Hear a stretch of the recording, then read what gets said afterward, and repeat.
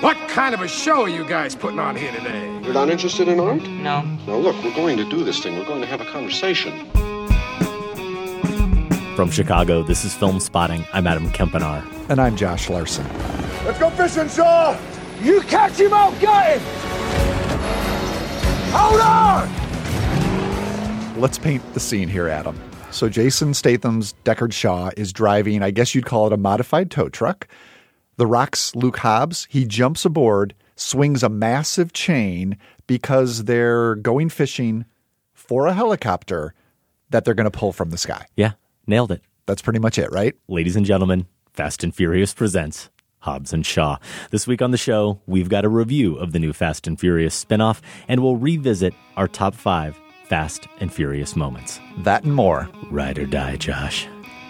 Ahead on Film Spotting.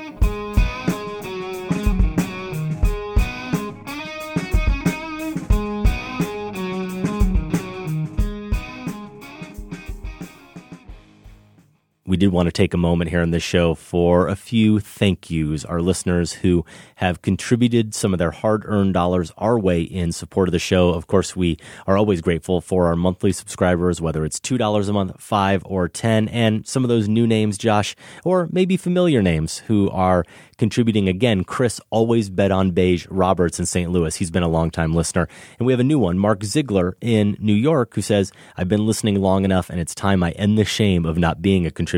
Film Spotting has brought me to some amazing movies that I'm not sure I'd have seen otherwise, and it's inspired me to take watching and writing more seriously.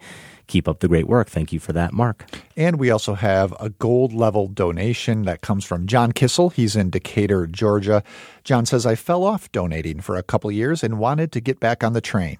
The assassination of Jesse James by the coward Robert Ford Sacred Cow episode makes this worth every penny. Thanks for all you do. Again, thank you to John for that gold level donation and to Chris and Mark for those Silver Club contributions. If you want more information about how to donate to Film Spotting, you can find it on the main page of our website, filmspotting.net. Of course, there are other ways to support the show for no cost, like rating or reviewing us over at Apple Podcasts.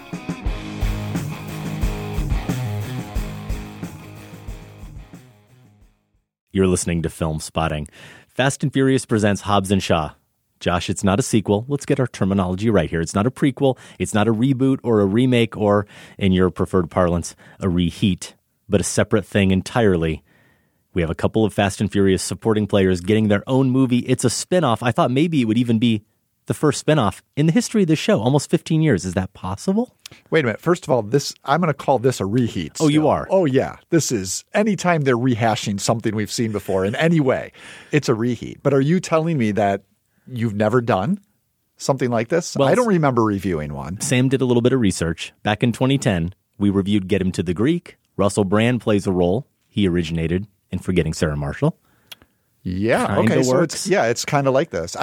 Maybe that's the only one. I have seen both films, enjoyed both films, completely forgot they were connected.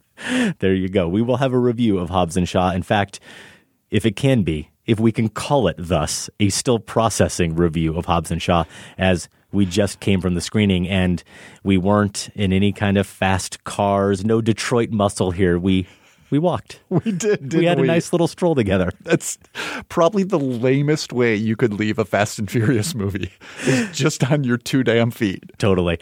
We are also going to revisit, for the second time, I think, our Fast and Furious Moments Top 5, which we did originally back in 2015 in anticipation of Furious 7, and then we decided to reheat.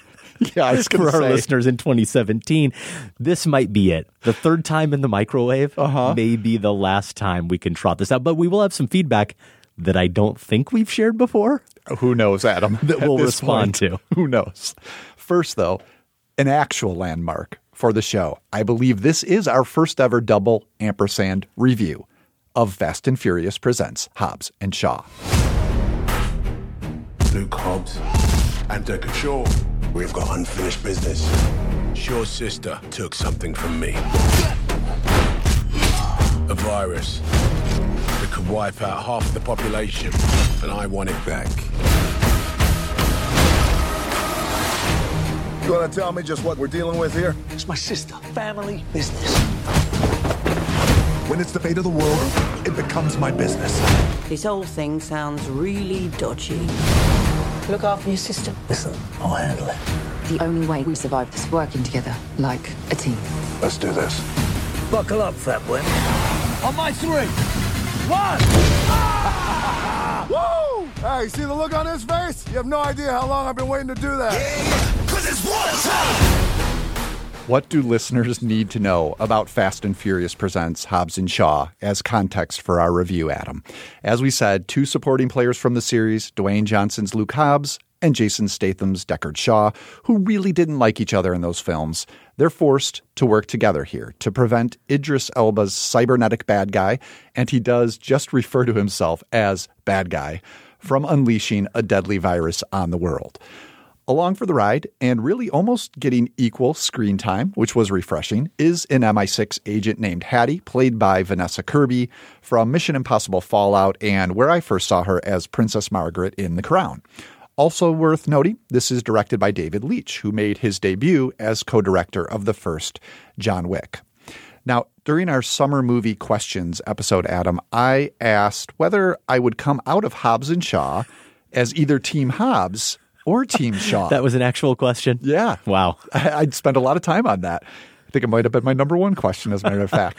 Since I'm the one winging this setup for our review, Adam, I get to turn the tables and pose that question to you. Okay. I'll do it in an expanded multiple choice format here to throw in an extra wrinkle. Love it. Imagine you're the producer who gets to greenlight the next Fast and Furious reheat.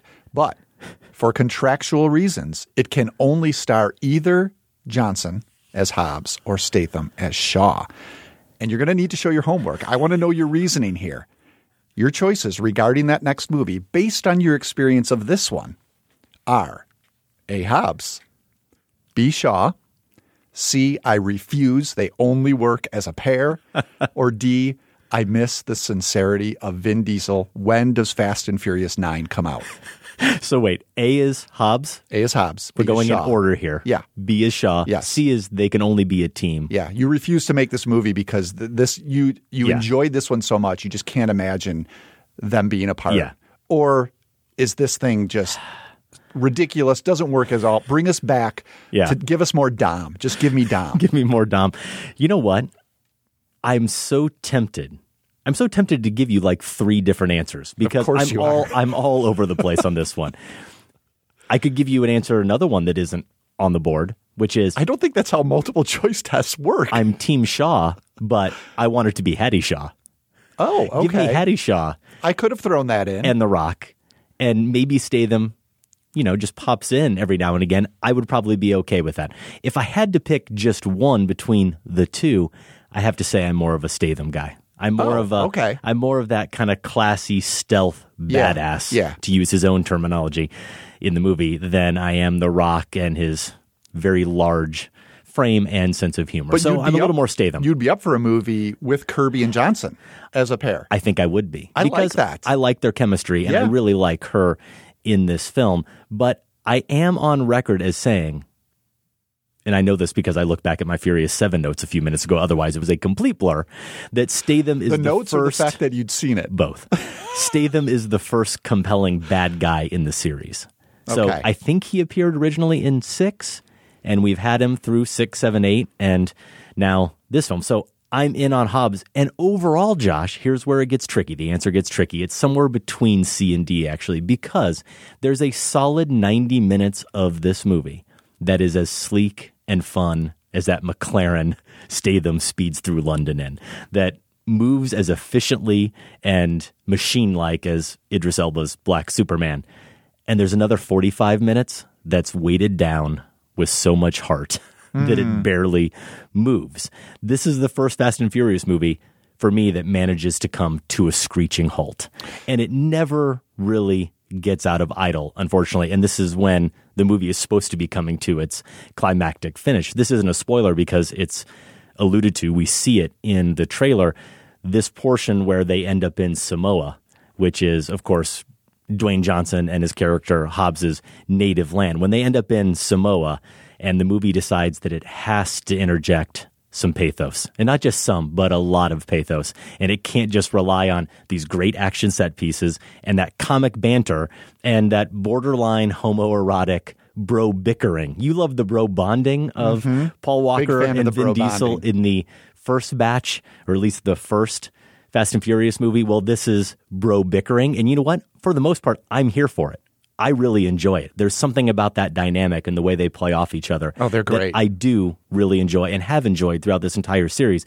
But man, if you're going to give me more of that sincerity, that word you use, when it tries to infuse the movie with that, that's where this film really stumbles and unfortunately kind of undid all of the fun I had with the first 2/3 or so of the film.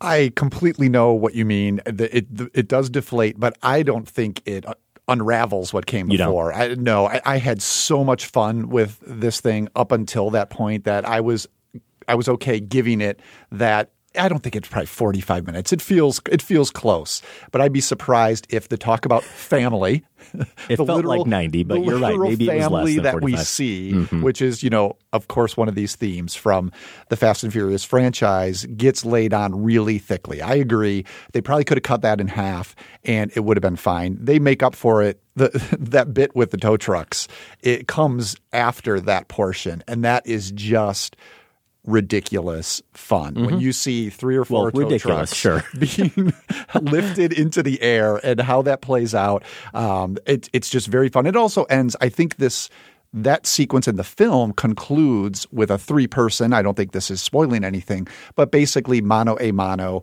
fist fight. And I am glad that it came back to that rather than any sort of bullet, gun pyrotechnics, or even another ending in some sort of car chase. It gets intimate in a way and concludes that way that I think is fitting and I appreciated. The family stuff is laid on, as I said, way too thickly. They set it up early with Hobbs having a relationship with his daughter and not wanting to share his family past with her.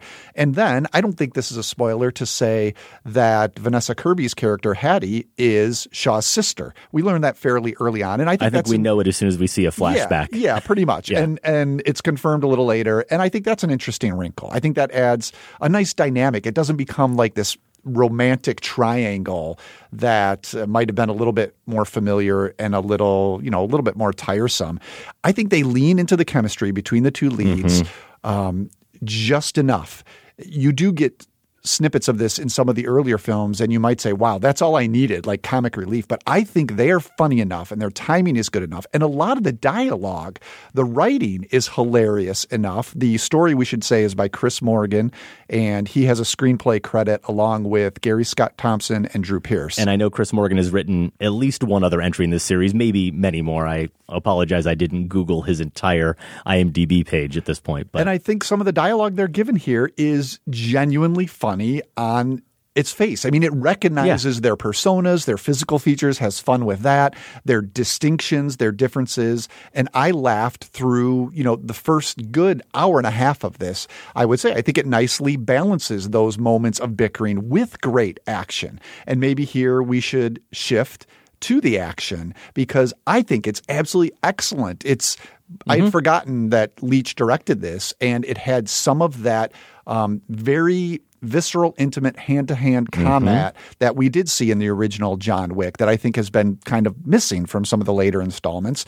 Vanessa Kirby is involved in a lot of those scenes and proves to be, whatever stunt work might have been involved as well, to be, an excellent screen presence as a fighter. The early one she has with Dwayne Johnson, obviously they're mismatched in terms of physicality, but the sequence and the choreography makes use of that. That's the whole point of that sequence. And their chemistry even in it, when they barely say anything to each other, it works. Yep. And so there's a real nice balance here of that witty banter and of excellent action scenes that carried me through. There's the lull, but I think it recovers in the end for me. Yeah, I wish that it did. I think that there is no doubt, you're correct to point out, the intimacy of that ending I really appreciate, and yet a few of those moments the movie has to give us, it has to shoehorn in to get us there, including some bits of dialogue. And look, I know there are people out there saying you don't come to the Fast and Furious movies for its great screenplay, but actually, when I think back on the movies that I appreciate the most in the series, they did find a way to take this absurdity and these over-the-top action set pieces and inject them with just enough sincerity and kind of authentic emotion and this whole theme of family. And they balance those things in a way that did not feel clunky to me at all. And oh boy, there is some dialogue here that I'm genuinely surprised there wasn't more laughter in the theater when they're said. And I think that's ultimately a limitation of the screenplay. Not so much. I want to defend Statham and Dwayne Johnson because I think they are both really talented performers. But I think you were saying this as we were walking over here. The series took a turn, not for the better for you, like it did for most of us when Fast 5 hit and Dwayne Johnson was introduced because... Became more jokey. Yeah, it became more jokey, and that didn't work for you in those films. And here, when the movie has to shift as quickly as it does into full-blown sincerity, I didn't buy a second of it. And I was thinking about it in terms of Diesel and Walker, and of course that made sense. Those movies could pull off that balance because Walker was essentially playing the most earnest guy on the planet every scene, right? And Vin Diesel can't be on screen without taking himself way too seriously, without them anchoring this in the way that they do. And they do, to use that word again, balance the action and the banter of Statham and Johnson, then something is off here. It was for me anyway. And I think that's where the movie does misstep, is that if the filmmakers had fully embraced it being a Hobbs and Shaw movie, actually being a spinoff, and not feeling like they had to tether it as close as they do to the Fast and Furious franchise by interjecting these themes of family, by throwing in some other nods, some kind of fan service nods, including during that sequence that you like with the tow trucks, I think the movie actually would have been more compelling for me if it had just stuck to what makes it so effective when Hobbs and Shaw are fighting each other on screen, verbally and physically. It's certainly not its strength. They hit it way too hard in that Samoa sequence. I think they touch on it lightly enough with those family connections that I mentioned among characters. That's all they needed. That's all the connection they needed, and let that kind of run, and we would have gotten it. It would have been fine. Let me throw something formal at you and see if at least you appreciated this. I loved how they ran with, basically it's in the title, Hobbs and Shaw, and parallelism is kind of the driving aesthetic of this movie in so many ways, and I just kept seeing it repeated. It had to have been intentional, and it's kind of the joy of so many of these sequences is how far they push that. It's very obvious from the start where we it's first blatantly meet intentional. them. There's split screens. A split screen, right? So they're different breakfast routines, a lot of laughs, how they wake up, what they eat, how they go to work differently. A split screen right there, very obvious, but it becomes a little more subtle throughout the film, but almost is always used. There's their first meeting when they're brought in by the CIA for this mission, and they're just facing off against each other in the same shot, hurling insults. Very funny. That's where we start to get some of that banter. And then this sequence is also hinted at in the trailer when they're racing down the outside of a building, and Hobbs chooses to just jump and hang onto the rappelling wire, and Shaw takes the elevator, and you've just, again, got the parallel image of their approach. And even little things, this is where I started to notice it, and it just had to be a strategy. The sequence where they're taking a commercial airplane flight, they have to. They're on the lam at this point. And the shot... Don't think about that one too much. No, don't think about a lot of this too much. But the shot has the aisle of the airplane perfectly splitting the screen, and each of them are on an aisle seat, and they go at it there. And then just one more I want to mention. They're invading the lair at this point. They get to a hall where there are two doors in front of them. Pick a door. All right then. Nope, that's my door. What's the matter with you?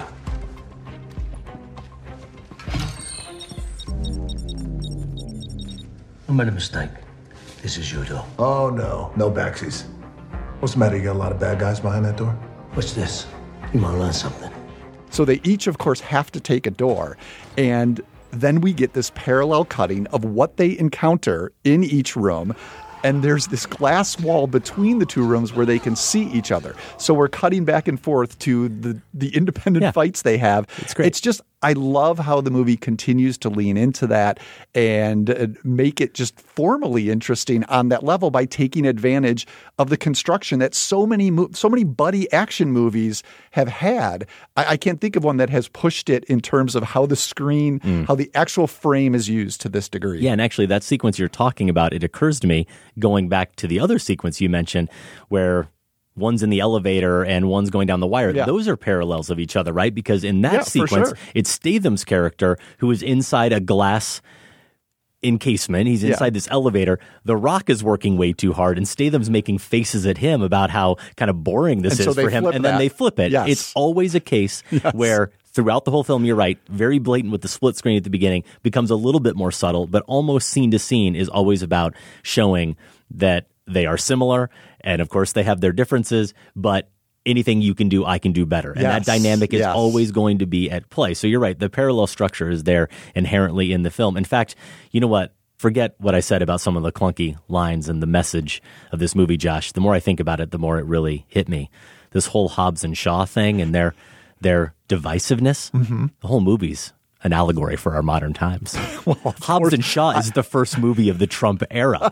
These people who hate each other, they discover their common humanity by saving humanity. Hobbs and Shaw can save us all. I kind of assumed that going in, but all right, let me ask you one more question. Yeah. You know, especially when it comes to the Fast and Furious movies, I like to look for my moments of Zen chaos. Sure. When we've got this insane, outrageous action going on, and then all of a sudden there's a moment of pristine clarity. I had one. You may not have had one. Maybe you kind of zoned out during the Samoa. One down. It wasn't during the Samoa sequence. Okay. But how about the shot? This comes at the end of the coming down the outside of the building, the rappelling in the elevator. There's one shot where in the rear right of the frame, the same instant that, and we got to talk about Idris Elba as Brixton, I think, right? Yes. So in the rear right of the frame, Brixton and Hobbs come crashing down onto the roof of a car.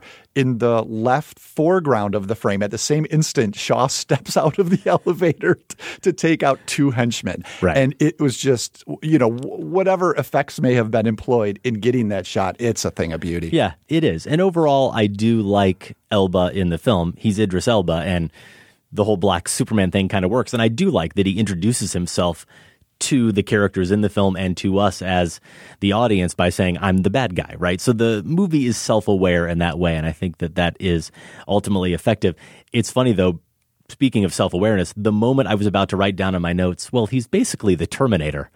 I think 30 seconds later, yes, right. I think it's The Rock's character, Dwayne Johnson, who says, oh, great, so we're battling the Terminator. The movie just acknowledges that, and I do think, unfortunately, I'm going to use this as a negative, but they way overdo that whole bit with the eyeball readout system where since he's mostly well, I liked it the first 17 times I saw it. I don't know that I needed to keep returning to it throughout the film where he's analyzing the threat level and the punch velocity coming towards him. And he's got this great system, Josh, and yet it's unable to detect sarcasm or notice when people are stalling for time. He's really not that evolved of a human being or a machine You at could all. Improve on that system is But what you're telling me. This is something too, yes. As I think about these movies where they go into this kind of superhero realm, and looking back at my notes, I've touched on before with this series how many different movies and franchises it steals from. Unabashedly, it's a series that turned into part James Bond, part Ocean's 11, part Jason Bourne, having started as basically just a ripoff of Point Break. And here, honestly, there's a little bit almost of Avengers in this film, where not only do they kind of suggest that he's a type of Superman, but he's kind of a Thanos villain, right? Because his reason and his methods and his motivation for trying to accomplish the evil deed that he's trying to accomplish are very Thanos-like. I don't think he's overall as good of a villain as Thanos is. I definitely don't feel at all any compassion or any sensitivity at all towards what he might be trying to accomplish, despite his terrible means with which he's trying to do it. There's still something a little bit more complex about Thanos than although they do Idris Elba here. He has someone he reports to, and there's an element of pathos in that, I would argue. And I think the use of the technology that allows him to see things coming and that sort of thing, when we see through his point of view, I think that actually does pay off in the end in a poignant way that we don't want to talk about. But I thought he was a strong villain, suggesting. and I think he was always intimidating. He always, you always believed that he would be able to easily take them out. Right. And man, some of those And yet motorcycle, he has a kit style. No, that's the cool stuff. Motorcycle where That's fun every time. It just arrives. Yeah. And the way he manages that thing, that car chase sequence, there's 2 shots in there. One where he goes underneath like a semi on his motorcycle. You've seen it before in movies. I don't think you've seen it like this. And then there's also a shot where Leach swings the camera. It's unbroken. Again, I'm sure effects work came into play here, where he essentially gets launched through a double-decker London bus. And the camera swings around as he comes out the other side and hits the ground. And there's the action in this. I would agree. I think it stands up to some of the best in the franchise so far. And I'm sure for a lot of people, that's the only bar they cared that this would meet. Probably. And I think there may have been even a direct homage to Leach's debut as a co-director on John Wick, where one of the introductory sequences where we're seeing the parallel of what Statham is up to and what Dwayne Johnson is up to. Johnson is into a nightclub-like setting. And you got sort of the neon lights and that club atmosphere as he walks through it. Very reminiscent of watching Keanu Reeves in some of those sequences. And actually all through the John Wick movies, especially in the first, I think, 30 minutes of this film, you get a lot of that same kind of action, but mixed with comedy, not in the banter even so much. I mean, just in kind of the sense of humor and the playfulness of the camera and how some of these fights play out. There's humor in that, and there's intricacy to it in terms of the way the camera does swing sometimes. And what we see with that motorcycle, where it makes perfect sense in a way that he's always able to just reattach himself to it as sort of a machine, which he is. So it always feels like even if he gets separated, it's always there. And I do think the way they use the effects there is really good. This is also, Josh, I'll just point out, the second review in a row where we're talking about a movie that prominently features a flamethrower. So one more, and we get a trend piece. All right, I'll write it. If you see Hobbs and Shaw, which is currently out in wide release, and you agree or disagree with our thoughts, you can email us feedback@filmspotting.net. Massacre Theater is up ahead. Promise this time it will be all in English. Plus, we're going to revisit once more our top 5 Fast and Furious moments. Stay with us. I've been a miss of late,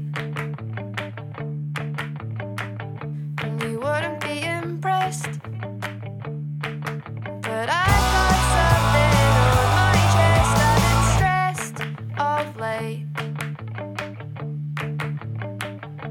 but please don't try to guess what's on my mind. You probably won't like what you find. Oh, you wouldn't like me if you saw what was inside me. You wouldn't like me at all.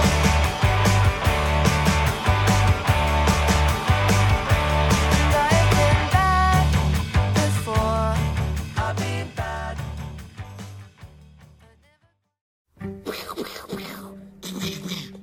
The thrill of making movies and studying characters and getting to work with people that you respect and admire is so far superior to everything else. Hey, Mark? At least for me, that's how I think about things.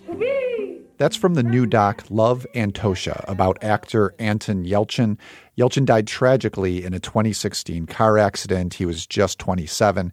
Adam, you've managed to catch this. What did you make of it? Yeah, I caught up with this and another documentary called Between Me and My Mind. So I've got Antosha and Anastasio for the Fish fans out there. These are 2 portraits of artists.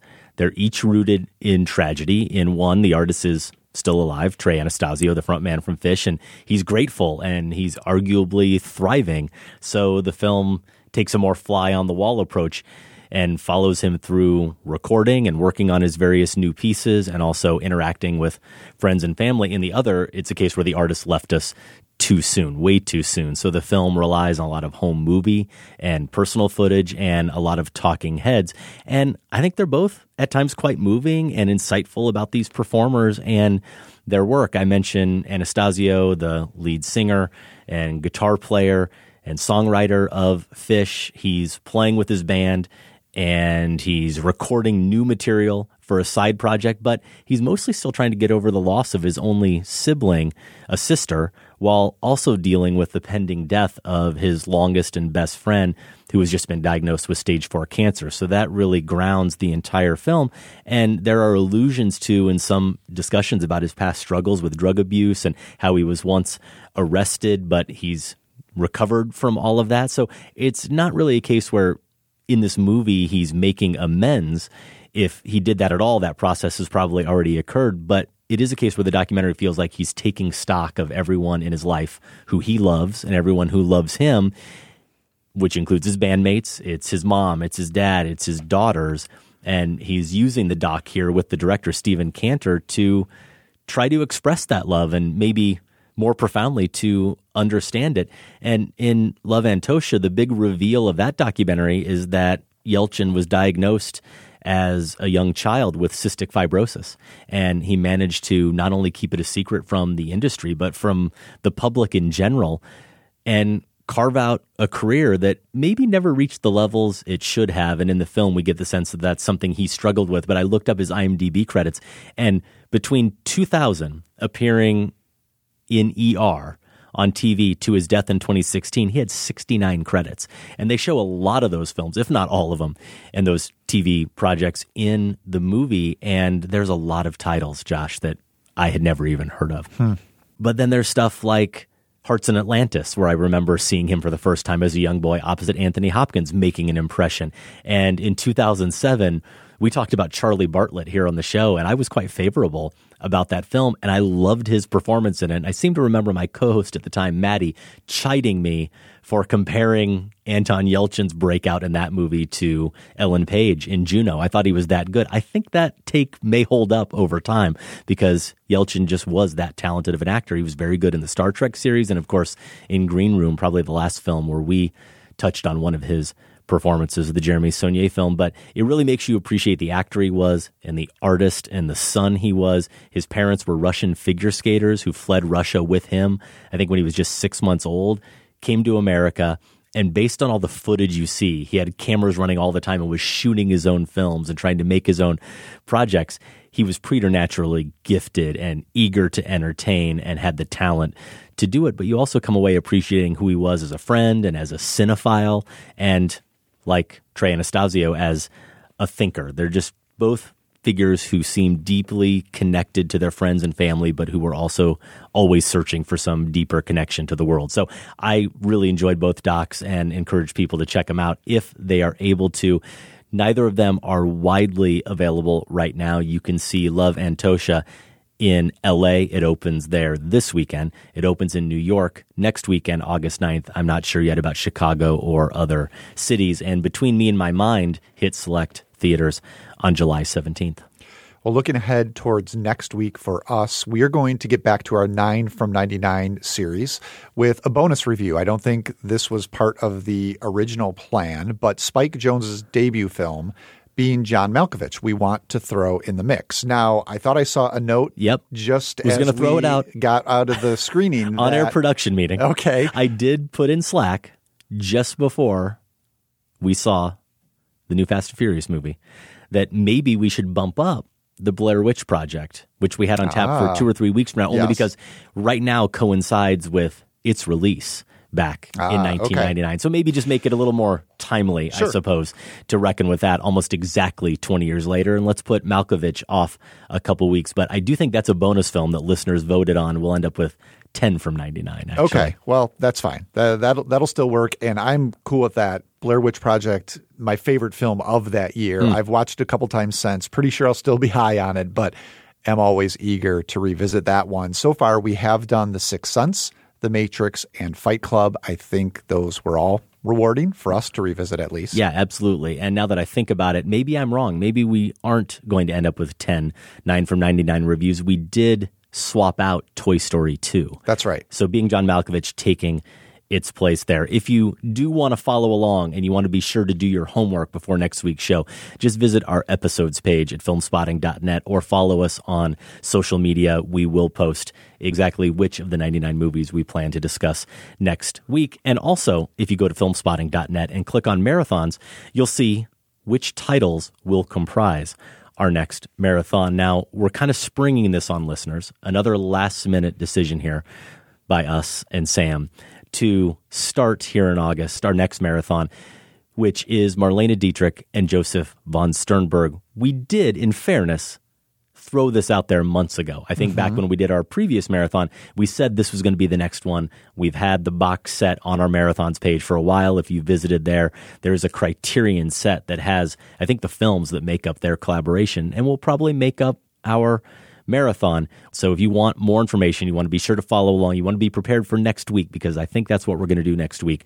We will have those titles posted over at filmspotting.net. Again, just click on marathons. And we've looked into this a little bit. Not many of those titles are easily available via streaming. So you might want to, if you do like I do and work through your local library system, get some of those requests in sooner rather than later so they can get to you in time. Yeah, and we will acknowledge that we do have a few other great marathon topics, including Hirokazu Koreeda, a filmmaker we probably should get to here at some point sooner rather than later. We've both seen some of his movies, but there are many we haven't seen that are blind spots for us. And also, Sam suggested that we might even go the route of Chinese cinema, but very specifically following the lead of one of our listeners and Chinese cinema experts, Sean Gilman, when IndieWire, I think, did their top 100 films of the decade, which, as listeners know, Film Spotting Madness is coming. We've posted our shortlist. It's decidedly absent when it comes to Chinese films, and Sean wanted to rectify the IndieWire list a little bit. I think he threw out 11 or so titles that are the must-see films of the decade, and I'm pretty sure I haven't seen any of them, Josh. So when you talk about blind spots, that's another one we might just have to do here at some point. Lastly, we do want to plug our friends at The Next Picture Show. If you've been following our friend Tasha Robinson just here a few weeks ago on Twitter, you know that she was dealing with a health issue. She was sharing a lot of her thoughts and what was going on as she was going through that process. Seemed a little bit scary at first, but she seems to have come out the other side okay. We're very happy to hear that, and they are back recording shows. We touched on The Art of Self-Defense on our last show, my recent interview with that writer-director, Riley Stearns. They've paired that movie with Fight Club, and coming after that, they're going to take Hal Ashby's Shampoo and pair it with Quentin Tarantino's Once Upon a Time in Hollywood. I'm pretty sure one of the connections there, maybe the most direct connection there, is that Jay Sebring is a character played by Emile Hirsch in Once Upon a Time in Hollywood. I'm pretty sure I've got this right, Josh, because Shampoo's another blind spot in Hal Ashby's filmography for me. Yeah, me too. But Warren Beatty is essentially playing Jay Sebring in that film. The hairdresser character is Jay Sebring. I was wondering the connection so there you go. between those two. Thank you. Look forward to that episode of Next Picture Show. Let's take a look at the current Film Spotting poll, where we're asking which MCU Phase 4 film project are you most looking forward to? Your options: Black Widow, which is the first one up in May 2020, and then Eternals in November of 2020, Shang-Chi and the Legend of the Ten Rings, that's coming out in 2021, Doctor Strange in the Multiverse of Madness, Adam's favorite title of all these, and Thor, Love and Thunder, one more here, Blade. So of all of those, Thor, perhaps not a surprise, still way ahead, but go ahead and vote at filmspotting.net if you haven't done so yet. Of course, leave a comment too and let us know where you're voting from. We're going to share those results on next week's show, but for now, go ahead and vote at filmspotting.net. All right, let's get to Massacre Theater, the part of the show where we perform a scene and you get a chance at winning a Film Spotting t-shirt. A couple weeks back, I stepped away from the mic and let guest host Tasha Robinson and Angelica Jade Bastien massacre this scene. Vem är du? Jag är döden. Kommer du för att hämta mig? Jag har redan länge gått vid din sida. Det vet jag. Är du beredd? Min kropp är rädd. Inte jag själv. Vänta ett ögonblick. Så säger ni alla. Men jag lämnar inga uppskov. Du spelar ju schack, inte sant? Hur vet du det? Ja. Jag har sett det på målningar och hört i visorna. Ja, jag är verkligen en ganska skicklig schackspelare. Du kan ändå inte vara skickligare än jag. Varför vill du spela schack med mig? Det är min sak. That's Max von Sydow with Bengt Ekerot as Death in 1957's The Seventh Seal, written and directed, of course, by Ingmar Bergman. That massacre was part of a show a couple weeks back where Tasha and Angelica and I reviewed Ari Aster's Midsommar, Adam. Say it with me. Sure. Along with our top 5 horror movie performances, why in the world The Seventh Seal? Well, let's see what listeners came up with. So that film takes place in Sweden. Darwin writes in. Ingmar Bergman, of course, is Swedish. There's a character named Ingmar in that Ari Aster film. And in what film? Oh, I'm not saying it. Though I will say it in a second. We got a great pronunciation tip here coming up. Oh, Josh. I love pronunciation tips. There's also, Darwin points out, a dance of death in both films. Nice work, Darwin. Here's Mikael in Sölvesborg, Sweden. For someone living in Sweden, this was too easy, since this scene has been parodied many times in various films and TV shows over here. So even if I haven't seen the film myself, I still know that whole scene in and out in my head. I also need to add that Tasha's Swedish was surreal to listen to, having me giggle like an idiot during work. It reminded me of when me and my brother in the 90s, fiddling with Windows sound recorder, saying silly sentences, then reversing the sound, learning the reverse sentence, and then saying it back to the recorder, and then reverse it again for the final result. It pretty much sounded like Tasha's take on it here. Ja, det finns skam I det. So yeah, thanks for bringing back that memory to me, and hope to hear your take on other languages in future massacres. I'm sorry, Josh. It's actually Mikael. Yeah, it probably is. I just had to I think you're right. further hurt our relations with Sweden. Bastian in Copenhagen, Denmark wrote in, kudos to Tasha for her rendition of death, but what gave it away besides the language probably was that iconic game of chess. Probably. Here's Ed Savoy in Harrisonburg, Virginia. The tie-ins include the Swedish setting and the fact that you discussed the top 5 horror movie performances, and I would consider Bergman to be a frequent player in the horror genre, from the creeping dread of Persona, the surreal horror of Hour of the Wolf, or the domestic tension of films like Through a Glass Darkly, Winter Light, The Silence, and Cries and Whispers. After all, it's no coincidence that Wes Craven remade The Virgin Spring as Last House on the Left. Basically, I'm saying that Bergman and Craven should be considered genre bedmates, and I'm not even kidding. All right, we'll take you seriously, Ed. Finally, Bill Menoyo. Man, this is a tough one, Josh. Ooh. Pronunciations all over the place in Woodbridge, Virginia, says, I couldn't really follow the massacre because I hadn't seen the first 6 movies in the series. Very good. Very clever, Bill. Now, I said we were going to get to a pronunciation tip. Apparently, Sam didn't feel like we needed to keep it in here, and he took it out. But Thomas, or Tomas, though it's spelled Thomas with TH, Carlson in Uppsala, Sweden, the birthplace of Ingmar Bergman, wrote in and said, yes.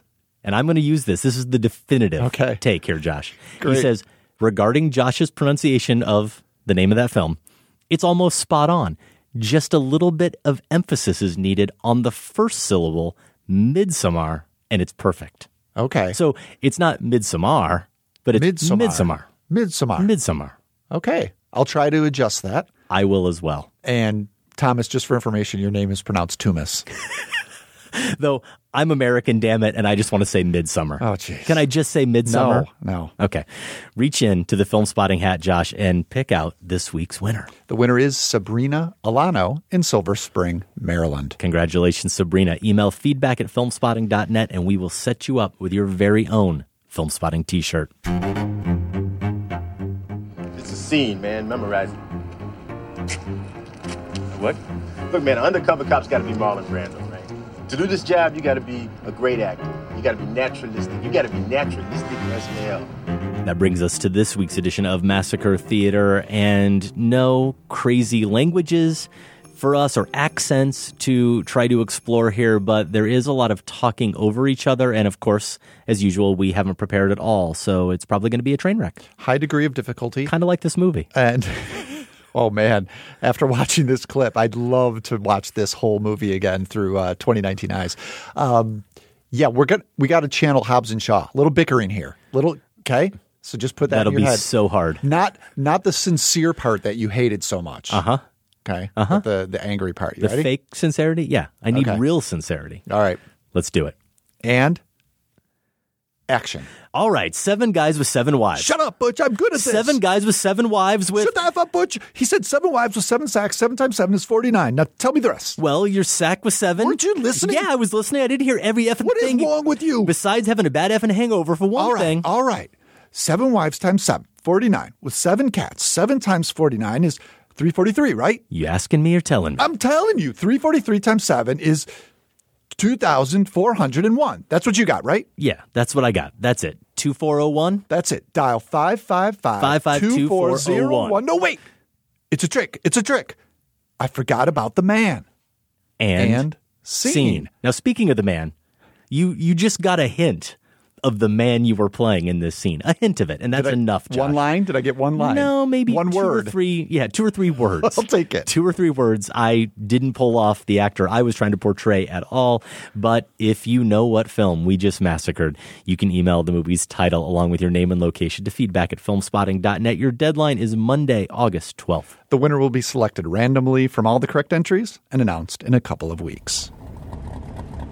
I used to drag here back in high school. That railroad crossing up there is exactly a quarter mile away from here. On green, I'm going for it.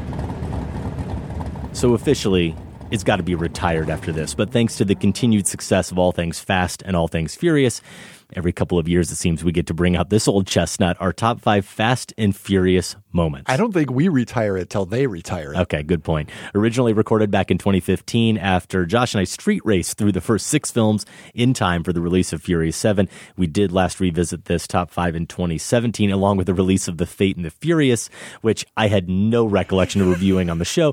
And Josh, you didn't either, but that's because you weren't here for it. I'm not sure you even saw it. No, I saw it. And not the biggest fan of that one. I like others better. So I have an excuse for not remembering that if we reviewed it or not on the show. I don't know what happened to you. Well, we maybe should have looked ahead to what the franchise has in store for us because Fast and Furious 9 is due in theaters next May. Somehow we're going to have to come up with another top 5 topic, Josh. Maybe we'll have to review that one and do something completely original tied to the franchise. There you go. I am all for it, at least right now with the distance of a year or so to worry about it. Now, before we get back into the replay, we thought it would be fun to go back into the mailbag and share some of the responses we got to it and give everybody a little bit of a taste of how the top 5 went and maybe cover 1 or 2 moments that you're not going to hear in the top 5. I love this email we got from Chris Moody in Tetbury, UK. Now I've heard it all. A sincere, open, properly considered 100-minute exploration and analysis of a film franchise that includes a flagship action sequence that would defy even the most generous suspensions of disbelief. And the one in particular he's talking about there, because God knows there's many of them in the franchise, but multiple listeners wrote in about the end of Fast 6, which articles have been written about the fact that the whole thing takes place on an airplane and on a runway. And apparently, if you actually really broke it down and did the math, the runway would have to be over 18 miles long. Which does seem right if you've seen it. Very plausible. Full disclosure, Chris continues, I've not seen any of these films in their entirety, but this is partly because I've been educated by Film Spotting to concentrate on good cinema, and there's more than enough of that to go around and keep me busy for years before Fast and Furious rises to the top of the queue. For instance, in the last week, I finally watched The Grand Budapest Hotel, Gone Girl, and Kubrick's Paths of Glory. Anyway, I've been trying to process what I just experienced listening to the latest episode and came up with a few theories. A, you're pitching for more mainstream sponsors. You're aiming high, and you need to be mainstream, but premium mainstream, accessible to a wide audience, but still intelligent, knowing quality. You nailed it. B, this was a test of our loyalty, a 100-minute version of Adam and Maddie's I'm Still Here argument. You're trying to show us what it would be like if Film Spotting was like everyone else and reviewed everything, whether they actually liked it or not. It's a joke, right? C, you finally cracked. Much as you love the Satyajit Ray, Korean Tours, and Ophuls marathons, you needed this. Like gym freaks need an occasional cheesecake blowout. There's no shame in this. You're human after all. D, in the words much used by listeners when I started out on my Film Spotting journey, 2007, are you guys high? Were you recovering from surgery? Did you have a blow to the head? On some prescription medication? Seriously, though, you did nail it. I have never given these films a moment's thought, but you've actually whetted my interest. I'm not sure I can ever take Vin Diesel seriously, and some of the dialogue clips you played were genuinely terrible, but your discussion about the purity and clarity of the action sequences was terrific. You did nail it. Thanks for this break from the Film Spotting norm. Now, Chris does throw in that all said, he'll revoke his own Film Spotting membership if he hears any of the following in future shows. Top 5 Adam Sandler comedies. Top 5 like really cool explosions, which I'm just going to say we're about 230 episodes away from that. We might be if closer. We're lucky. We might be if we're closer. lucky. Any discussion of Michael Bay and his post-feminist auteur's redefinition of the relationship between an artist and his muse, Megan Fox, or anything at all about Twilight. Bravo, gentlemen. Keep it up. If you don't drift to win, what do you drift for? Very good question. All right, let's move on to Drew Brennan's comments here. Drew's from Chicago. One of my favorite scenes is similar to the scene in Tokyo Drift that you talked about on the show, where they go through the very crowded intersection. I really like the scene in Tokyo Drift where Neela and Sean are driving down the hills and drifting, and it is night out. Neela talks about going there as a kid, and there are perfect colors in that scene, very serene music, and it makes the whole take just really cool. Alex Lovendahl from Madison, Wisconsin says, I had to jump in and give my favorite moment in the series, the short exchange after the first drag race in the first movie, in which Paul Walker blurts out, I almost had you, with a great smile before Vin Diesel perfectly puts him back in his place. I entered the series with Fast 5, but that was the moment I was sold on those two. And finally, we'll close with David Hill in Chester, New York, and he's talking about a moment I think listeners are going to hear in a second that was your number 4 Fast and Furious moment. We have a little bit of a different take on the quality of the screenwriting and the acting and the power of this exchange that happens near the end. Another exchange from Paul Walker and Vin Diesel in the first Fast and Furious movie. There was a point of contention I had with Adam about the problem he had with one of the memorable moments from the series, and that is the Dom and Brian quarter-mile-at-a-time dialogue speech. Even when I disagree with you guys on an idea or topic in a film, I see the validity of your position. But I thought Adam not buying this moment was wrong. I thought you were dead wrong. I will go as far to say Michael Phillips, Indiana Jones, and Unforgiven wrong. I thought Josh stated clearly why this scene works well. This scene and the popular line included lends credence to the ethos of these characters and serves as a window into Toretto's character and a bridge between him and Brian, in that both look to get lost in the moment of high speed. The idea of him stating that the 10 seconds is all that matter doesn't really conflict much with his idea of family. You see in the first film how Dom acts as a surrogate figure for most members of his crew, and he puts his life on the line for them. But also, you can acknowledge that when chasing the rush, all that matters in that split moment is your disassociation from daily life and all that comes with it, including family. The moment even acts as a precursor to that beloved sublime scene in the weaker Fast and Furious Tokyo Drift you guys talked about. It can be seen as the visual counterpart to Dom's words. I thought the quarter-mile scene in the garage was well written, and the moment endearing with the simple score notes in the background. I think Vin Diesel is mostly in action hero mode for this series, but he has moments that show the acting chops he does possess. I think A Man Apart and Find Me Guilty are films that provide good examples. While most of the series highlights come from very good car chases, amazing fight sequences, and the great ensembles that really clicks completely in Fast 5 and so on, there are a few well-acted scenes that give some substance to the great style.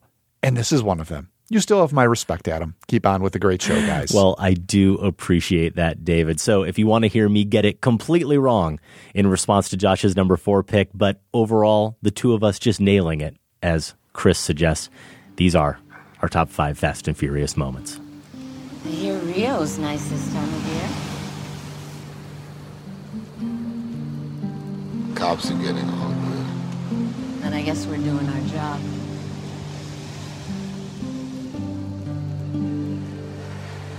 I'm a walking target. I don't want you around when they catch up to me. Ride or die, remember? Dom, how long have we been doing this? And now all of a sudden, out of nowhere, it's too dangerous? Come on. You're listening to Film Spotting, where Ride or Die is also the words we live by.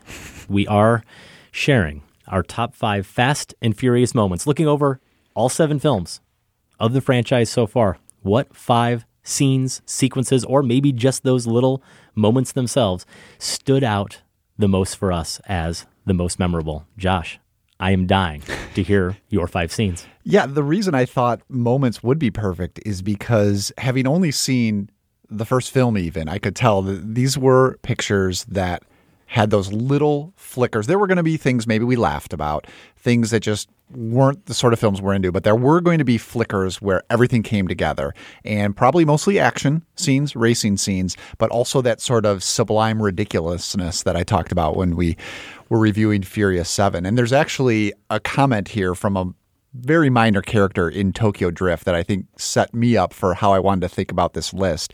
It's Natalie Kelly. She's really one of the poor female parts in the franchise. But she does describe at one point in this monologue the nighttime drives she'd take up in the mountain roads. And she just says at some point, it's just the moment. And that's right. That was right for me. I mean, this franchise has been a collection of just these really nice moments. So that's what I've selected here. My number 5 does come from Tokyo Drift, even though I didn't rank it all that highly, but it has this spectacular vehicular mating ritual. Totally throwaway moment. Yeah. But I love what director Justin Lin does here. This is the film that he came on to the franchise with. It's the third film. And he really upped its game in terms of form, I think. He has this kinetic camera. He employs a judicious use of slow motion here and there. It just has this overall lucidity that does go on to be one of the hallmarks of the franchise. So this is where Lucas Black and Sung Kang, they're the Paul Walker, Vin Diesel stand-ins in this Yeah, he plays Han version. throughout the franchise. He does, yeah. We he don't does see Lucas continue. Black again except briefly. Very briefly and a little bit older, Yes, as we he all is. are.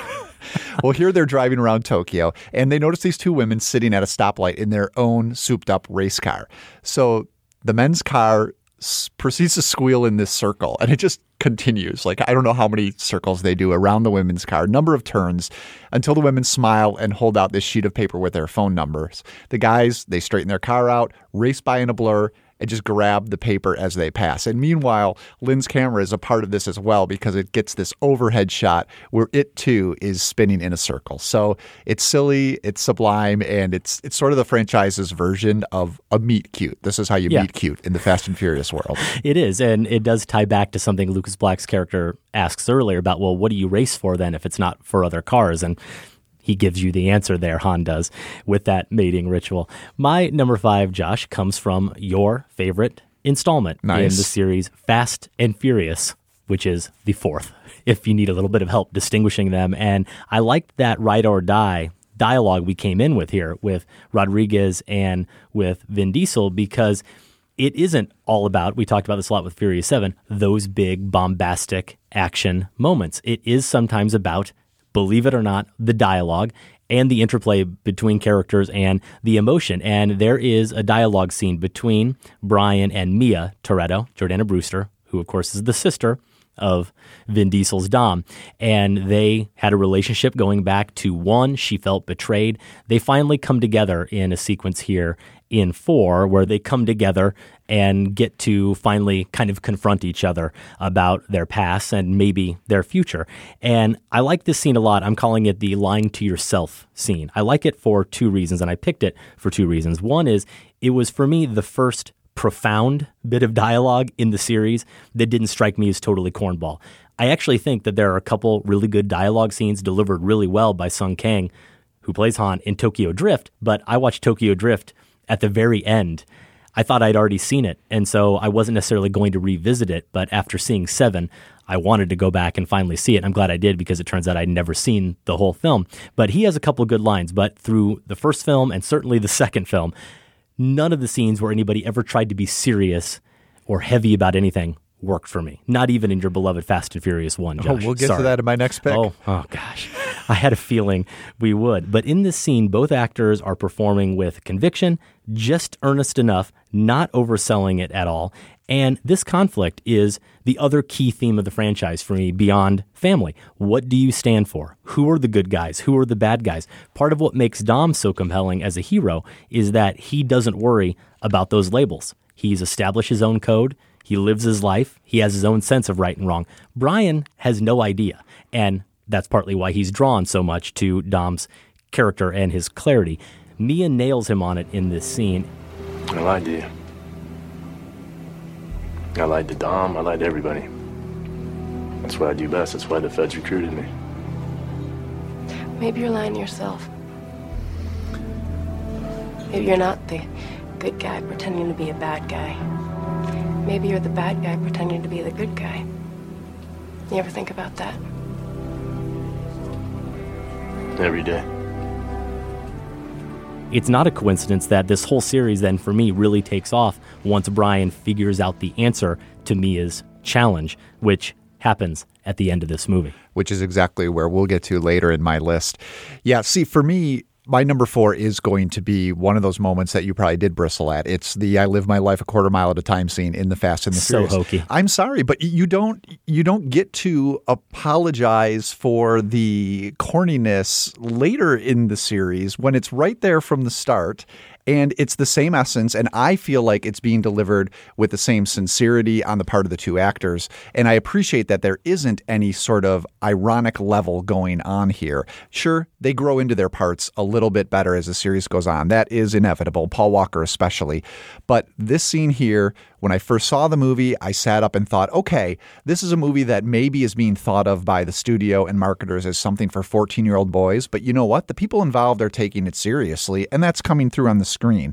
So I do unironically appreciate this bro bonding that goes on, especially right here. This does take place in Dom's garage. It's the first time we get a sense of who he might be beyond this suspicious street racer. We're not sure if he's a criminal, how much of a criminal he is. We get a little bit behind that layer here. That's my dad. He's coming up in the pro stock car circuit. Last race of the season. The guy named Kenny Linder came up from inside in the final turn. He clipped his bumper and put him into the wall at 120. I watched my dad burn to death. I talked about before in our review how it's, this isn't my language that they're talking, but they're unmistakably sincere. There's no posturing, I guess is what I'm trying to say. I don't sense any posturing here. It's just a scene where Dom shows Brian his garage and opens up a little bit about his past. I live my life a quarter mile at a time. Nothing else matters, not the mortgage, not the store, not my team and all their bullshit. For those 10 seconds or less, I'm free. I think that it speaks to also that being in the moment ethos that drives the best action scenes. There's a purity there, and it's a little bit a earlier version of what I talked about introducing my list, the just the moment comment that Natalie Kelly makes in Tokyo Drift. Here, Dom talks about being in the moment, and I just like how that echoes something that will carry through even the action scenes. Yeah, it really is where one kind of goes off the rails for me, unfortunately. And it's not irony so much as what you said in terms of growing into their characters. They really do grow into their characters, they really do grow into their performances. They both, Diesel and Walker, get so much better as this series goes on. And it's not the lack of sincerity, it's too much sincerity. It's the over earnestness that I didn't feel in that Brian and Mia scene that I had at number 5. And I felt, Josh, that it was so forced in there to give this character some depth. They're comfortable. They're so comfortable there. They're comfortable there, but the way it's forced into the script is what stuck out like a sore thumb to me. And I do think ultimately the ethos he verbalizes there doesn't even hold up over the course of the series that much. So it felt like a little bit of pseudo macho blather to me. When I was watching it again, he has a line there about, he doesn't even care about his family, which isn't something they've established yet. So, yeah, I get that. But overall, this idea of the purity of the race, why they're in this, again, beyond the money, beyond the phone numbers that you get from girls, that was there right at the start of this conversation. That stuff about his dad and the guy he hit that hit you hard. Oh yeah, when he talks about being how he was scared. Yeah. I mean, it brings a level of humanity to this. That this is somebody who can be scared, and it also speaks to another through line. Now that you mentioned that, is when he talks about how he got banned from the races for this act of violence. There's this consideration over how violent is Dom going to get. And I think it is, which film is it where the first one with The Rock, so Fast Five, 5, but it's where he 6. holds off it's 6. Where he holds off the wrench from just I go back, it's 5. It is You're 5, right, it's yeah, because that's when the first time we see The Rock, and he could crack the Rock's skull They're open. Calling back to so 1, it's which I'm pretty sure they'd actually already done at least once before that. It's a through line. So there's a lot of bedrock stuff in 1 that the other series feeds off of, and I think that's because there's some pretty strong stuff there. Okay. I'm glad you feel that way. My number 4 is a scene that I have to give full credit to our partner over at Film Spotting streaming video unit, Allison Wilmore, because after I saw 7, the next day, her BuzzFeed ranking of the series popped up in my Facebook feed, and she had a little line in there about basically like, come at me, and it's like, okay, well, how audacious can these be? How contrarian could her picks be? And I looked, and you think you're putting the fourth film at number 1 is a little bit nuts. How about Tokyo Drift as the best I was going to say, please tell me she didn't go too fast, in the furious. franchise? No, that would have been so awesome. But reading that clinched for me that I was going to go back and watch Tokyo Drift, or watch it for the first time ultimately. And I might not have been as tuned into this moment without her focus on it. And it's the scene where Lucas Black's character, Sean, is riding with Neela, I think her name is. You've mentioned the actress a couple times. Natalie Kelly, yeah. They are in this chase sequence with the Drift King, the baby gangster here in this movie, and they're going through Shibuya Crossing, this incredibly busy intersection. And Allison describes it this way. She says it's the series' most sublime moment. The neon-lit intersection is one of the busiest in the world, but as people scramble out of the way of the charging car for a moment, everything is still. It's not the speed that's the most thrilling part of the series after all. Despite the name, it's the quiet in the midst of all of it that's where the lunatic lyricism can be found. And she's right. As you watch it, it isn't just the stillness of it that catches you off guard a little bit and kind of allows you to breathe amidst this insanity of this chase sequence. It's the visuals themselves. You mentioned how Justin Lin kind of pushed things forward a little bit, and I agree with that to an extent, because I think it's the only frame you could take out of any Fast and Furious movie and actually compare it to a Kiarostami movie, because it feels just like the scene we love so much, Josh, in Like Someone in Love, one of his recent films. The reflection of those lights on the windshield as they're sort of frozen in time for a moment. Again, as Allison says, in a series it's all about speed, speed, speed. To have that one moment where everything just calms and then we get right back to the chase, it is sublime, and it's my number 4.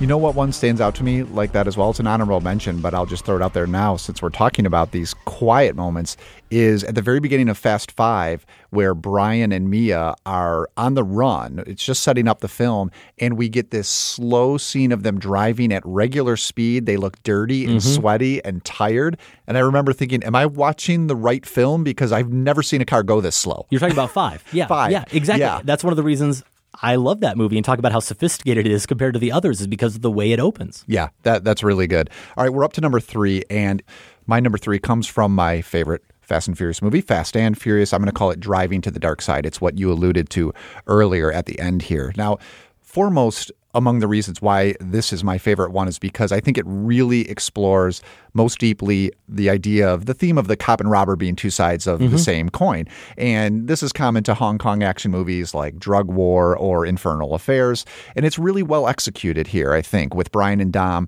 both going undercover. They have their own reasons for doing this to take down a drug lord. It's really a repairing of this relationship movie because they're still at odds when it begins, and they slowly come together by the end. And the final moment, this ending, is what I do want to pick. It's after Dom's been captured. He's been convicted. So he's on his way to jail on a prison bus. And of course, it's as all roads lead in the Fast and Furious franchise, through a barren desert with mountainous terrain in the background. So they're driving along, and suddenly this team of cars zooms up from behind, which we know mean to rescue him. And who's driving the lead car? It's Brian, which means he's made a clean break here from the law, and he's now officially committing to Dom's team. It's a quick scene, but I love the details. He's in a black car, which maybe you think doesn't mean much, but he's also an American muscle car, which maybe you think doesn't mean much, but we know he usually prefers bright imports, right? That's Brian's style, but not here. Also, Dom sitting in the prison bus. I love how he knows what's going on. Yeah. How? The engine. Of course. He hears the engine. He's like, okay, that's all I need to know.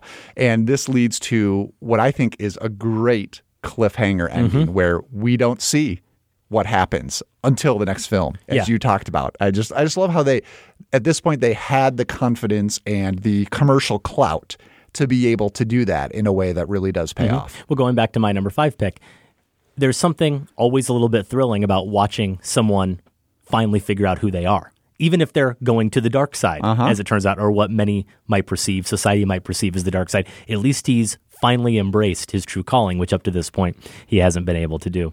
Before we get to my number 3, we did put out a feeler on Facebook and Twitter for some voicemails. We asked our listeners to weigh in with their favorite Fast and Furious moment. We got this from Josh Youngerman. He is in Bushwick, New York. Scene where Letty saves Dom in Furious 7, and then the scene where Dom saves Letty in Furious 6. The reason I think these work so well is they sort of underline the themes of family and love that this series has, and also, as ridiculous as the action is in these movies, and they are ridiculous, the reason it's grounded is because you actually care about the characters. So I think that central relationship, while the bromance is still very strong, that central relationship is key to why these Fast and Furious films speak to such a wide audience. Thank you very much.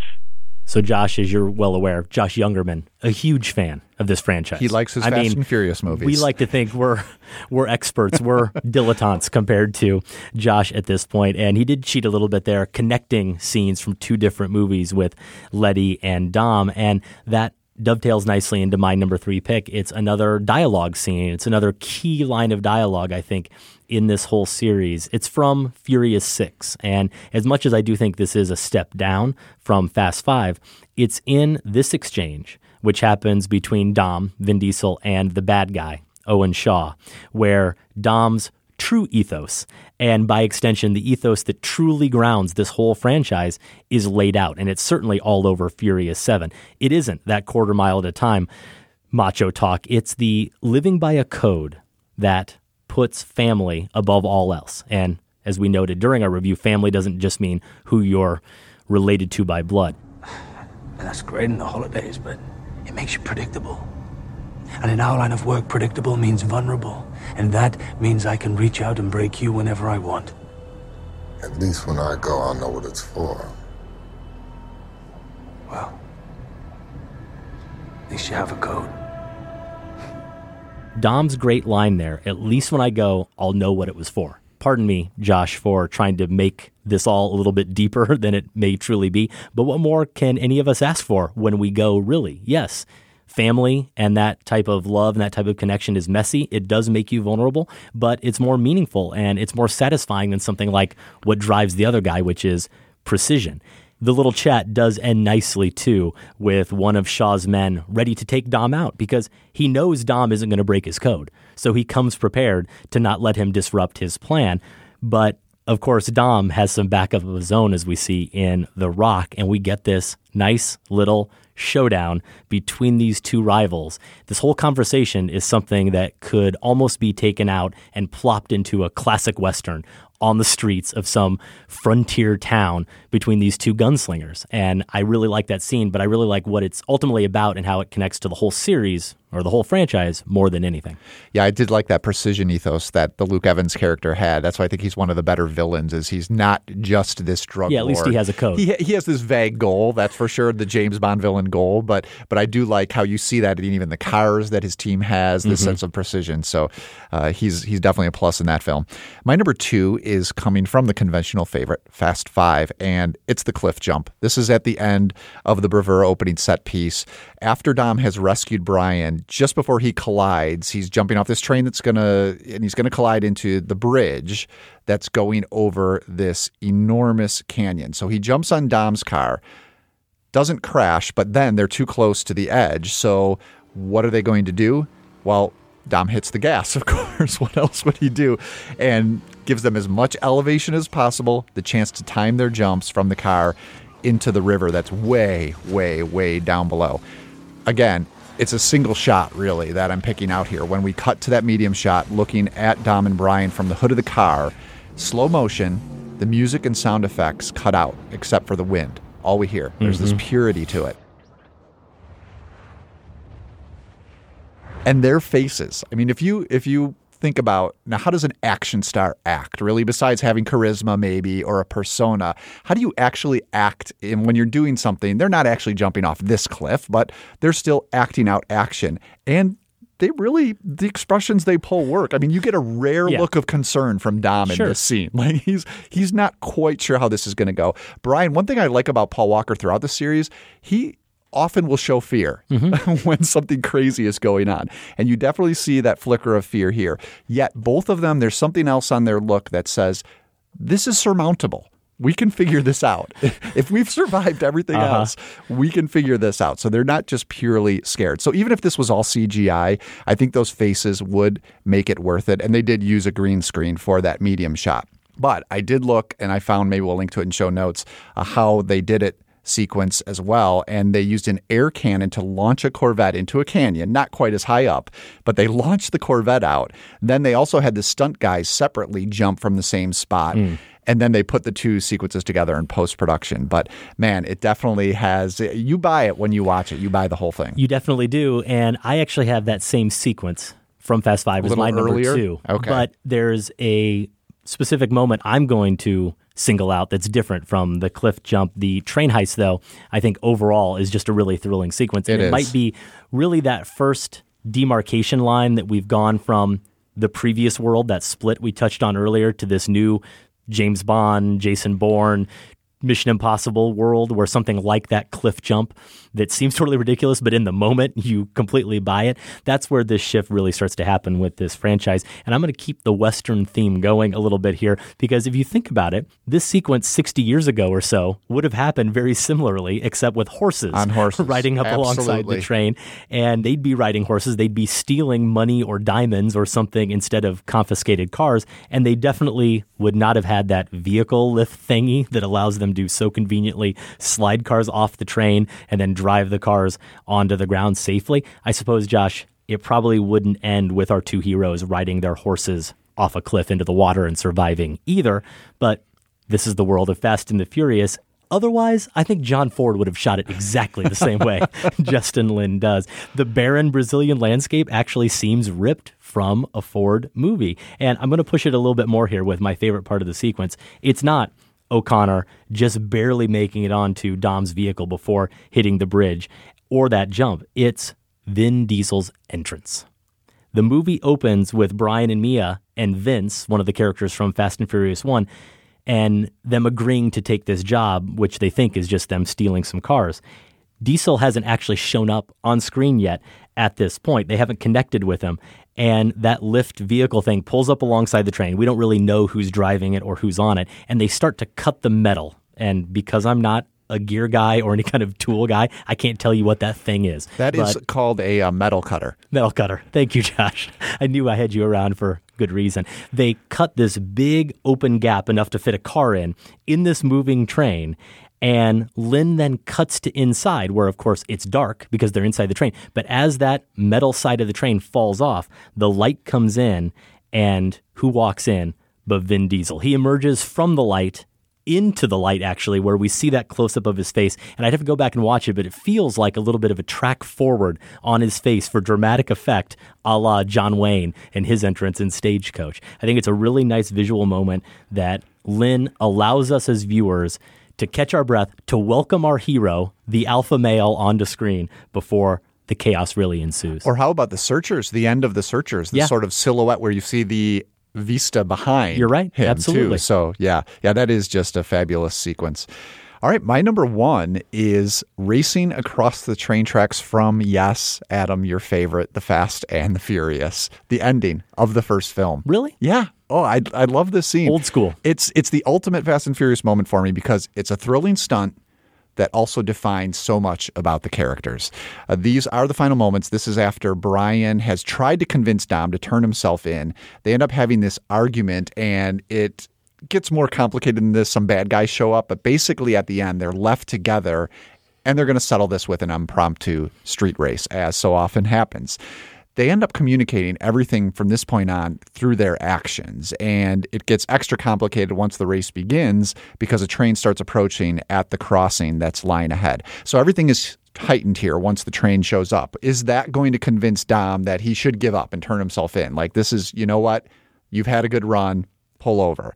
If not, how far is Brian going to go to catch him is the next question. Is he going to risk crossing the tracks himself? So it's a test for both of them in so many ways. And then we get that sublime shot just after they've crossed and escaped. They've burst through the gates, and the train just fills the screen behind them. You've got the two cars and the train racing behind them. The capper is that they smile at each other in relief, and also the thrill they've just experienced. It sort of defines this character camaraderie and the conflict that's really going to go on to define, for me, the heart of the series until they do get to be on the same team. Once that tension leaves, some of the attractiveness to me for the series leaves a little bit too. But here, it's there. It's setting so much up. I don't know if I couldn't find anything about how they shot this sequence, if any CGI was used here, or if they actually somehow timed that with the train. But it is entirely convincing, and my favorite Fast and Furious moment. It's a great moment. I liked it better when it was surfing in Point Break, but it's a good moment. Break. Jeez. I do it just to annoy you. Don't ever try to copy Point Break. It can't be done better. Well, my number one, after all this attempts at pontificating about connections to Westerns and the ethos of the franchise and these serious moments, I got nothing more. It comes down to flying cars. As listener Jarrett Green said it on Facebook, in Fast 7, when they drive dang cars out of a dang plane. Really? Yes. Come on, just in terms of pure, just the craft of that whole sequence. But you've criticized the CGI in other scenes. That's got to be a lot of CGI, don't you think? But it's not about CGI. It's about when you notice the CGI and it feels fake. And I do actually remember you brought up in Furious 7 during our review the A-Team and how they dropped a tank out of a plane. I've seen that sequence flipping through channels. It's done much better here. It's horrible. I mean, granted, it's a tank and you don't care about any of the characters and it's not all these different cars and whatever. But everything about how this is crafted versus just the mass chaos of that and the bad kind of chaos, not the Zen kind that you appreciate and that I appreciate as well. There's none of that craft in something like the A-Team. Owen Shaw would appreciate the precision of everything about this sequence. And I just think the whole sequence works. It's that flip you talked about. It's the last second escape Paul Walker has. But it was just feeling that bit of vertigo, watching these cars on that big IMAX screen and then watching them somehow perfectly land exactly, well, except for one of them, land precisely where they're supposed to land and then see them carry out their plan. There was something beautiful about it. You know what? I'll give you this. That's finally where Tyrese won me over. It took 6 films. When his bravado just degenerated into abject fear. Yeah, I kind of liked him there. That felt authentic.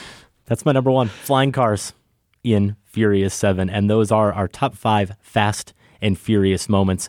We have another voicemail, Josh, I wanted to get to. A longtime listener, Christopher Redman. Hey, Adam and Josh. It's Christopher Redman here from DearCastandCrew.com. I want to thank you guys for giving a little love to Fast and the Furious. This most recent film is certainly worth discussing, if for no other reason than I defy you to find a franchise that has gotten so much better and successful with each new film. I mean, Furious 7 actually made more money in its first day than Tokyo Drift did altogether. And I only jumped on the bandwagon with Fast 5, where that train sequence single-handedly elevated the series, in my opinion, to must-see status for all action fans. But my favorite moment is actually the post-credit clip from Fast and Furious 6. Now, without giving anything away, they kill off a major and beloved character after the movie was done. I mean, after the movie was done, think about that.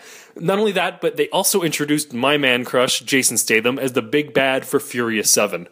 So the last 2 years of waiting have been kind of torture as a result, but the wait was worth it. This series is truly pushing what's possible in action cinema, and I defy anyone to see it and not have a good time.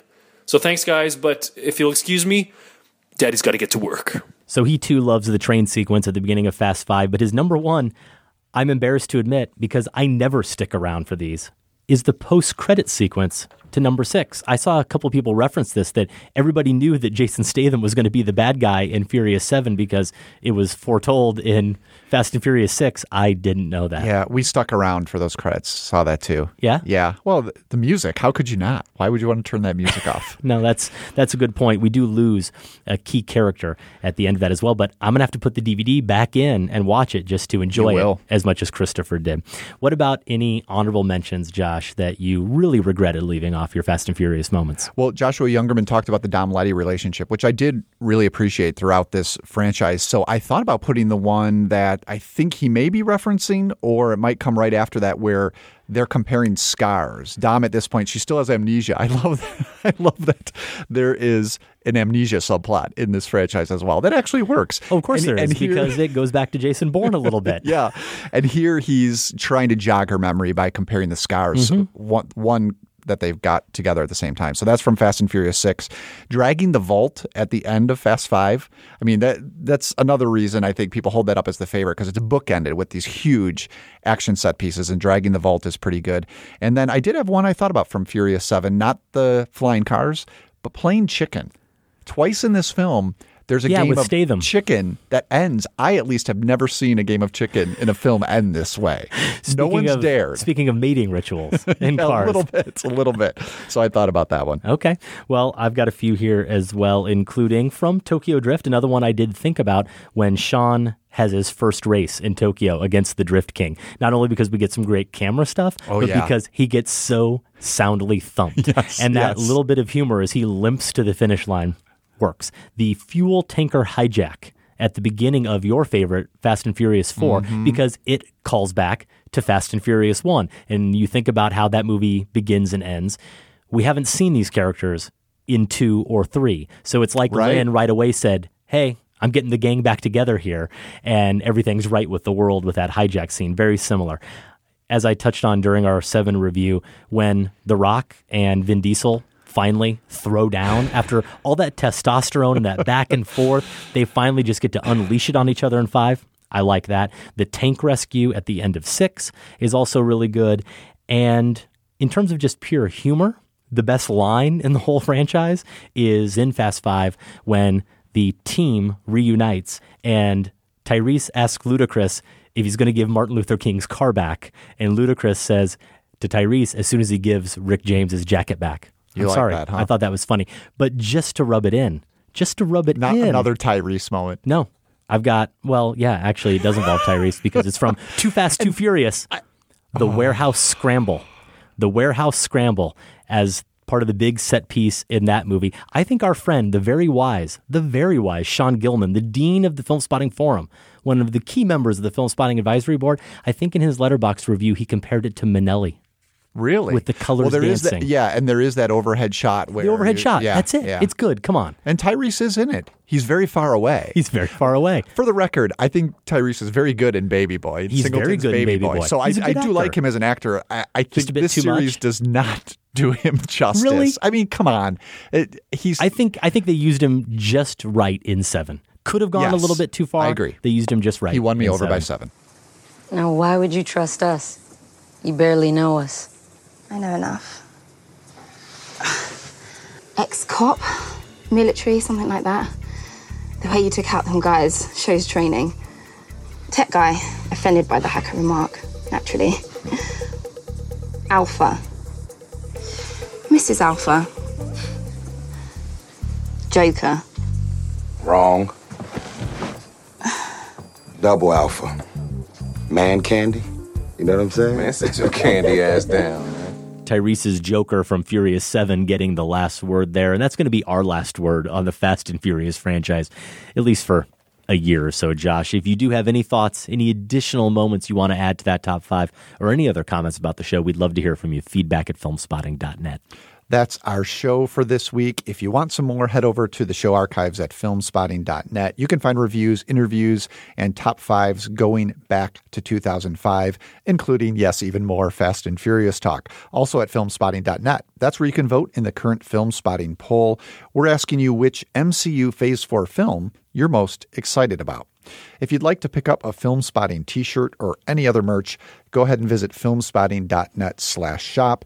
And you can find us on Facebook and on Twitter. Adam is at Filmspotting. I'm at Larson on Film.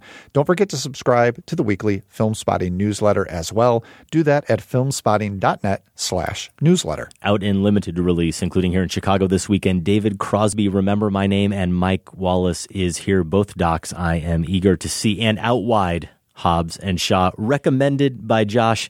I recommend the first 2/3 and then maybe come on, maybe go get some popcorn. Way too much weight. Maybe get some popcorn and just don't come back. Schmaltzy stuff. Next week on the show, we will go back to our 9 from 99 series. I think we're going to do the Blair Witch Project, and then we might launch our Marlene Dietrich, Joseph von Sternberg marathon with the first film in that series. Again, if you do want to follow along and you want to be prepared for that show, go to filmspotting.net/marathons to view the complete lineup. Film Spotting is produced by Golden Joe Dassault and Sam Van Halgren. Without Sam and Golden Joe, this show wouldn't go. Our production assistant is Andy Mitchell. Thanks also to Candace Griffiths and the listeners of the Film Spotting Advisory Board. And special thanks to everyone at WBEZ Chicago. More information is available at WBEZ.org. Our music this week is from The Beths. For more information, visit thebeths.com. For Film Spotting, I'm Josh Larson. And I'm Adam Kempenaar. Thanks for listening. This conversation can serve no purpose anymore. Goodbye.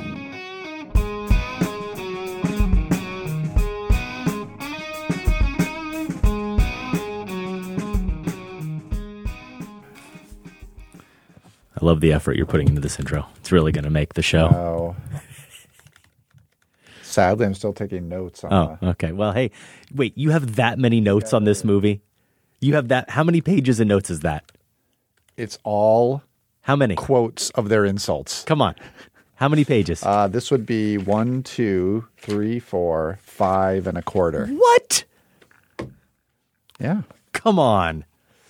That's what you got to do, Adam. I barely got one. What could you have possibly been writing? You'll hear it. You're about to hear it. You're such a professional. It's really infuriating. I don't think that's any. You're such a professional. Think that's any indication. Teach me how to do it, Josh. I really don't think it helps. We'll find out.